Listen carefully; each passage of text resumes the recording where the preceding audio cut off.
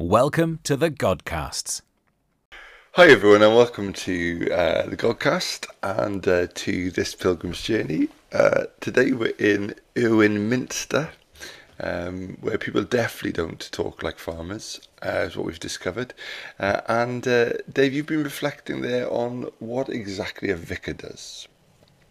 Hi, John. Yes, that's right. I don't know whether that's what I meant when I wrote that, but I suppose, yeah. What is the role of a minister? When I got to Ewerne Minster, not Irvine Minster, I don't know where you went to. It had been quite a long walk, 14 miles on the road a lot. And I got to my hosts, another David John, who was a minister. We chatted over a pint about the challenges of ministry, and the expectations that people have on us as ministers. This was another of those things that I was really hoping I would get the chance to do, talk to other people in Christian leadership about what is this all about? What do we do? What do people want from us? Both of us had challenges in our domestic sort of situations, and both of us expressed or shared with each other that we had at times felt poorly supported by the structures and the networks that we believe should have been there for us. And that's not to say our local church, because both of us had felt local church had tried really hard and done really well at supporting us through things. But it comes from this idea of my experience in ministry was I spent 12 years in Swavesey, a small village outside Cambridge, a relatively affluent community. And I knew most people. I knew a lot of people. People knew me. They recognised me if I was walking down the street, because I was involved in things in the school and in the college, and maybe through festivals and events and people coming to church, funerals, all that sort of stuff. So you kind of know people, and I would be generally greeted well by people, and so there was that sense. Really? Wow. Yes, yes, John, indeed. But there was that sense in which, in some aspects of my life, I seemed to have a lot of people around, and my life was quite busy. But then there were other parts of my life as a minister that felt quite lonely. And I describe in my journal how I can remember going to school events with the children and walking in, and people would say hello because they recognised me. Sometimes the parents of the kids' friends would acknowledge me, and we'd talk briefly. But after about 10 minutes, I felt like Johnny No Mates. I was going to say Billy No Mates, but I thought Johnny No Mates was probably better because of you. Thank you, yes. And it felt as if people didn't know how to just have small talk with a vicar. They didn't just sort of know how to just be friends, casual. Almost as maybe they thought, I don't know, that I was going to judge anything that they said, or that I wouldn't be interested in their conversations. And yeah, I just, what is it that people think we are, or what we do? And how does that then shape how we behave, I guess? Yeah, I remember years and years ago going to visit a family who had arranged for a funeral in the church, and walking in and introducing myself and chatting with the family, and then one of the older teenagers who wasn't there when I arrived comes in and assumes that I'm part of the funeral director's thing, and so starts sort of just talking, a couple of swear words in there, obviously quite frustrated with how things had panned out. And the mother is turning white as this is happening. And she looks at him and she says, "This man is the minister." And the boy freaked out. I mean, his eyes just went so wide. And he said something like, "Oh, sorry, father." and I said, just call me John, but that sense of sorry, father, as if the role somehow makes us less human, or more holy, or separated off. I think so. I think there's that sort of perception. There's also possibly the perception, like quite a negative one, because the church has not received great press for good reason over the past few years, and that might be something that is a barrier for people for faith. That what the vicars are actually up to is not holy or good or Christian, and that there's a delicate balance there. It can be quite tricky to walk sometimes. Yeah, yeah. The expectations or the presumptions people make. I can remember living in Pontia towards the end of my training and university, and being invited to go down to cricket nets. I used to love playing cricket. Played cricket when I was in the army and as a young man, and so I went down to the cricket nets, and I'd been invited by a guy from church, Rob, who was our church treasurer at the time, church secretary, treasurer, both probably at various times. And so I got down to the nets, which wasn't far from where I lived, and there was quite a lot of folks around. And I just sort of got involved, introduced myself just as David, and we were practicing, and the language was awful.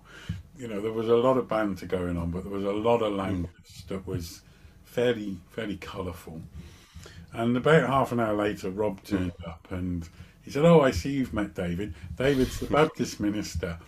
And you could see all of these people just like sort of shrink as they were like, "Oh no, what? Oh, I can't believe." And I said, "Look, it's fine. I've heard much worse than this, and I used to be in the army." And it sort of gave me an opportunity to tell them a bit more about myself. And it was quite funny how that evolved, because I started playing for the club, and I can remember going to matches, and we generally would lose. I think that was generally seemed to be the objective of the game. But at times people would sort of shout, "Dave, you need to pray more," or what's happening? Get God to do something about it. And so there'd be this sort of banter that was going on. But that initial horror when they discovered I was a minister and they'd been effing and jeffing, as it's is put. But but that thing about what are people's expectations of us, and something that I think is really important is I think that the job of a minister has dramatically changed in the last couple of decades, probably the last 10 years more than anything, from a point where primarily you, as a vicar or a minister, your focus was about the church. It was services, preaching, it was prayer meetings, going to visit the people that were already in the church, marry people, bury them, christenings. So it was quite an internal, located thing. But what's happened now is, as well as all of those things that your church community expects you to do and be, you're expected now to be a carer in the community, a social worker, a counsellor, a representative on community councils and committees, all these other things that now the minister is supposed to be. And that changes, that's really changed, I think, the dynamic of what it means to be called to ministry. There are these spiritual aspects of it. Now there's all these social demands. And there's a paradox there, because there's a lot of people that have no respect for your role, the idea that, as you say, you're a minister or you're one of these vicars and no good people that do bad things. And yet there's also this need for you. People want you to be part of community. It's a bit of a weird mix. Yeah, no, absolutely. I think years ago somebody joked with me that we hatch, match, and dispatch people. That we're there for weddings, christenings, and funerals.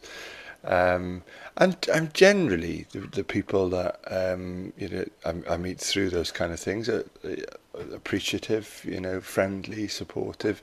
You occasionally get some people that want to share negative things or negative experiences. But yeah, you are right that the expectation is shifting and has shifted. I think one of the key things is for each minister to come back to that sense of calling. How has God gifted me? How has God shaped me? What has God called me to do? Otherwise, you just bounce from expectation to expectation. Indeed. I mean, the other thing that I reflected on at the time was there was a survey that I found, a report that in 2014 that it concluded that vicars, ministers, were among the happiest of all professional people. And I think that's true too in many ways, because for me, being a minister, being a church minister, being a community minister was just such a privilege. It was a huge privilege, and I'm not involved Absolutely. directly in church ministry now, and I miss that aspect of it for sure. It's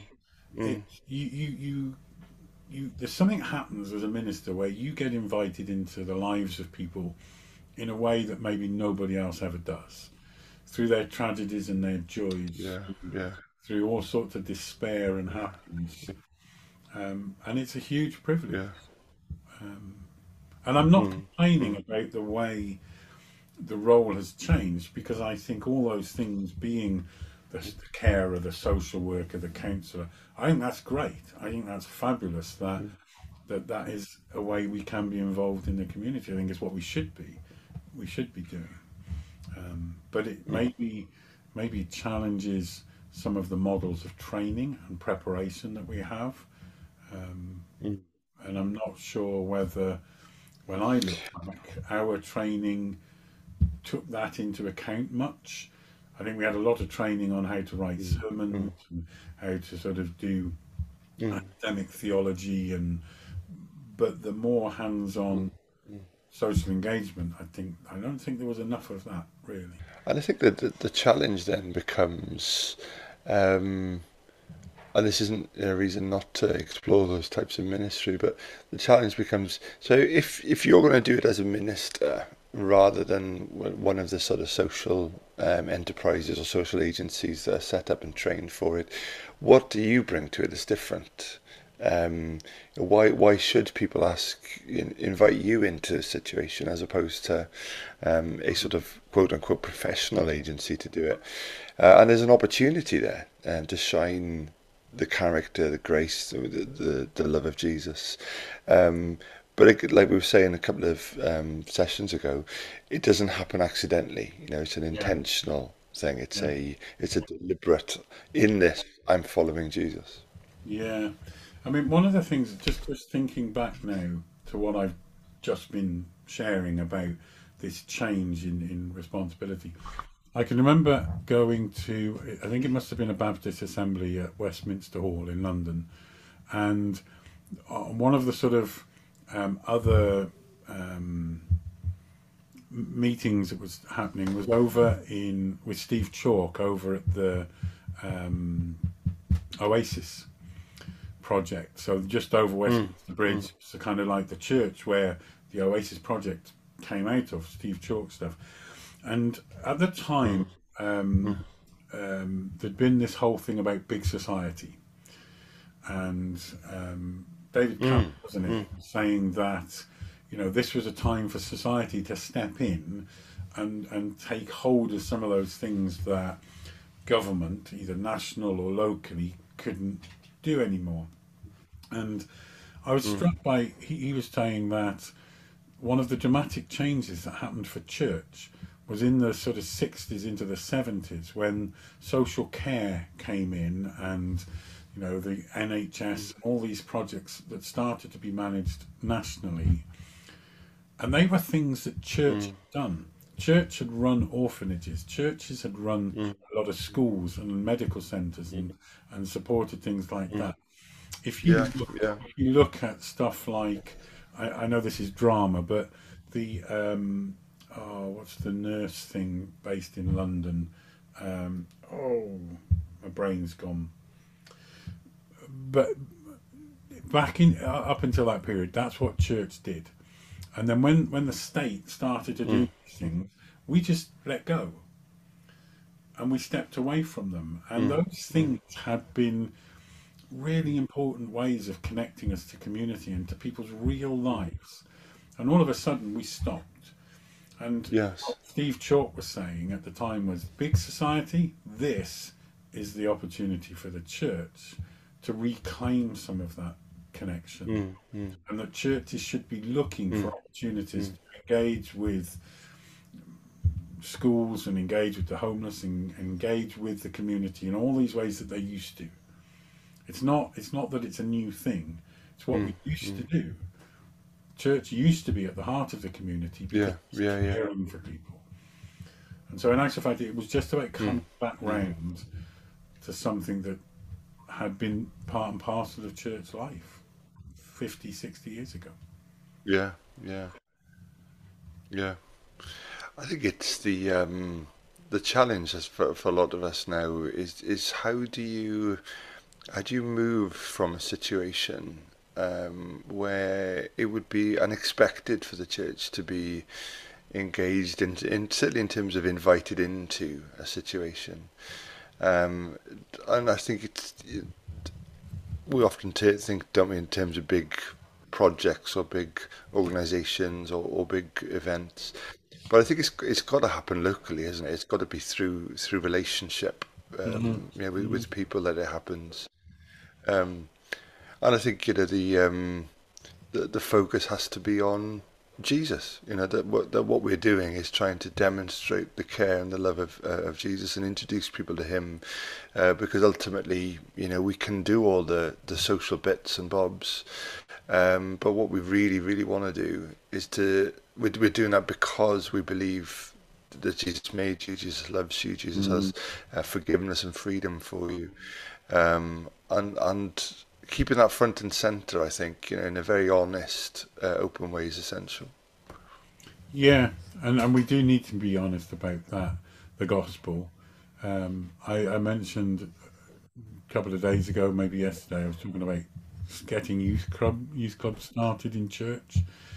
And in Swayze, we saw this need and an opportunity to set up something. And when we were planning it, I said, one of the things I don't want us to do is the Jesus slot. I don't want us to invite youngsters to come to something that we're putting on for them because we see a need, to invite them without any preconditions or any expectations to a space that's about providing them a safe space where there's people to make sure everything's done safely. And then once we've got them, shut the doors and say, right, for 10 minutes we are going to tell you about Jesus. Because it's kind of like, well, that wasn't the plan, that wasn't the deal. Rather than do that, let's just show them Jesus by being here, by volunteering, by caring, by giving them the opportunity to learn to get to know us and learn to trust us. And that's what we need to do. Get involved in people's lives. They'll wonder why, they'll ask why. That's a great opportunity to say, because this is what I believe God wants for you. When people ask questions of us, it invites us to share our faith. I think sometimes we're too quick to tell people, and their response is, I wasn't asking. I wasn't interested. I have a bit of a, I'm going to offend people now, but I have a bit of an issue with the sort of the door knocking, letter posting sort of thing that some charities do, where they, it is this week and we're going to post all these things through letterboxes, and then volunteers from the church will go and knock on the door and collect the letter with some money in it. And we see that as a piece of outreach, an opportunity to engage. And I just think it's so rude. People that we don't talk to at any other time in the year, we don't engage with them, we don't even know what their name is, they don't know me. And it's like we knock on the door and say, hello, can I tell you about my friend Jesus? And they kind of like, I don't even know who you are. why do you want to tie me with a friend? We haven't got a relationship in the first place, and I find it really uncomfortable. But And I think what you were saying about let's not have a slot. Let's decide to show Jesus. Um, yeah, I think sometimes people can use that as an excuse to not to have to evangelize. But actually, if you think about it, it is a far more challenging way to go about it. The whole question of what would Jesus do in this situation, it is fundamentally it's a much more difficult call actually. Jesus washed the disciples' feet. Well, what does that look like, in a youth group, or sort of meeting that very basic human need, and approaching it as a servant rather than somebody that stands there and criticizes others for not doing it. In our culture, what is that role, and where is that role? And to do those kinds of radical service, radical love that will prompt a question. Because the truth is, there's plenty of lovely people out there doing lovely things, but to do Jesus things in a Jesus-like way, the call to do that is extremely high. we ran this youth club on a Friday, and I had this sense that this approach worked, because there were times where kids would it went crazy at one point. We had 50 or 60 kids coming along to this thing, and we had to keep getting more volunteers to make sure we had the right numbers and all that. And it was chaos. All these kids running around the different rooms, and you're trying to stop them all piling into their toilets and all sorts of things. And I can remember one evening there was a couple of girls stood by the sort of coffee bar talking to Dawn, I think, who was on. And the thing was, why do you do this? On a Friday, you could be doing something else. And do you get paid for this? And this conversation started, and they were kind of amazed that we volunteered to do this, and what it was that drove us to it. And another time, there were some people bouncing around in the church, jumping off the stage, and they kept landing on top of the baptistry cover. And I went in at one point, I said, can you jump a bit further or not so far, because at some point you are likely to go down into the pool. This room of about 30 kids was like, a what pool? So we took the cover off the baptistry, and then spent the evening talking about doing baptisms, and they were amazed. We didn't sort of decide this week we'll teach them about baptism. It just was a conversation, and we didn't stop them jumping. Maybe the whole question of what does a vicar do anyway? If a vicar's doing the right thing, probably should lead on to the question of why. Why are you being this? Why are you serving in that way? If you get asked that, I guess you're probably approaching performance, aren't you? Definitely. Yeah, I guess it's, in a way, I suppose we don't want people to notice that we're doing something. It's not that something that we do with lots of bluff and bluster so everyone knows. It should be done in a way that's almost missed, but isn't. It almost is missed, but isn't. It has an impact on someone that, as you say, asks why, or just prompts somebody to say thank you. That you've done something for them that day. Amazing. So we're off to Bower Chalk next. Bower Chalk, yeah, that's the next one. We're about halfway through now. Is that? Please tell me that's true. Through week 3, and I was thinking about that, because I'm trying to add up the number of challenges that we have in life, that you list for us. I'm going to have to go back through every episode and work out the challenge for us is. Because there's about 50 so far. I'm a challenging person. I think you are very challenging and quite challenged. Both are true. Yes. I'll look forward to that list. I can, and then I'll add to it if that's okay. Once I've seen your attempt, that's your challenge, and then I shall add to it. Good, fabulous. I'll see you in Bowchalk tomorrow. Amazing. Thanks, mate. Bye. Bye. Thank you for listening to the Godcasts.